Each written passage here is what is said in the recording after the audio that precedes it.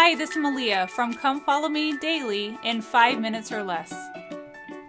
February 8th, Fasting and Temptations.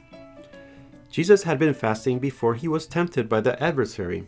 Matthew 4.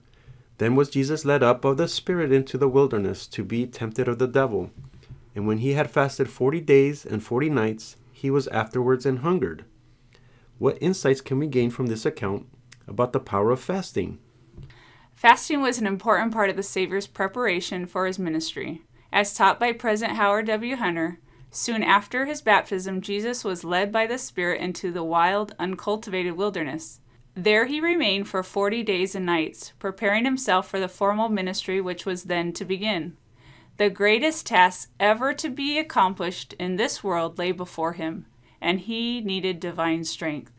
Throughout these days in the wilderness, he chose to fast, that his mortal body might be completely subjected to the divine influence of his Father's Spirit. Elder Joseph B. Wirthlin of the Quorum of the 12 Apostles describes some blessings that come from fasting. Fasting, coupled with mighty prayer, is powerful. It can fill our minds with the revelations of the Spirit. It can strengthen us against times of temptation.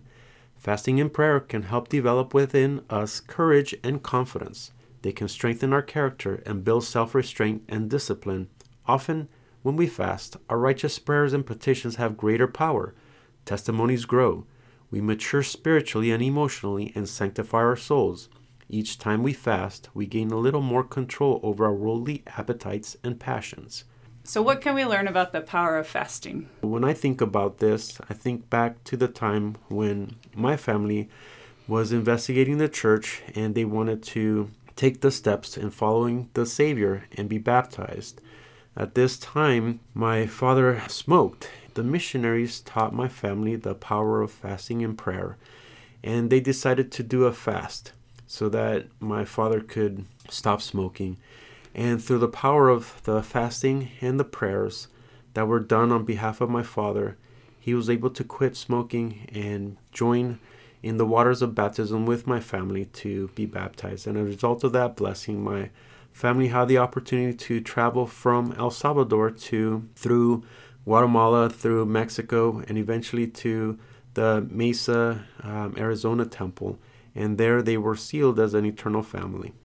As we have had kids, it's been really hard for them to fast. It's difficult for adults to fast.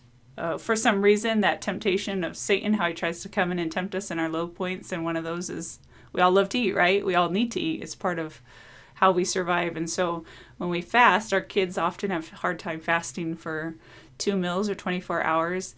And so we have to just teach them little by little and give them opportunities to fast 1 meal. And then I often tell my kids they need to pray when they get hungry. This just happened this past Sunday.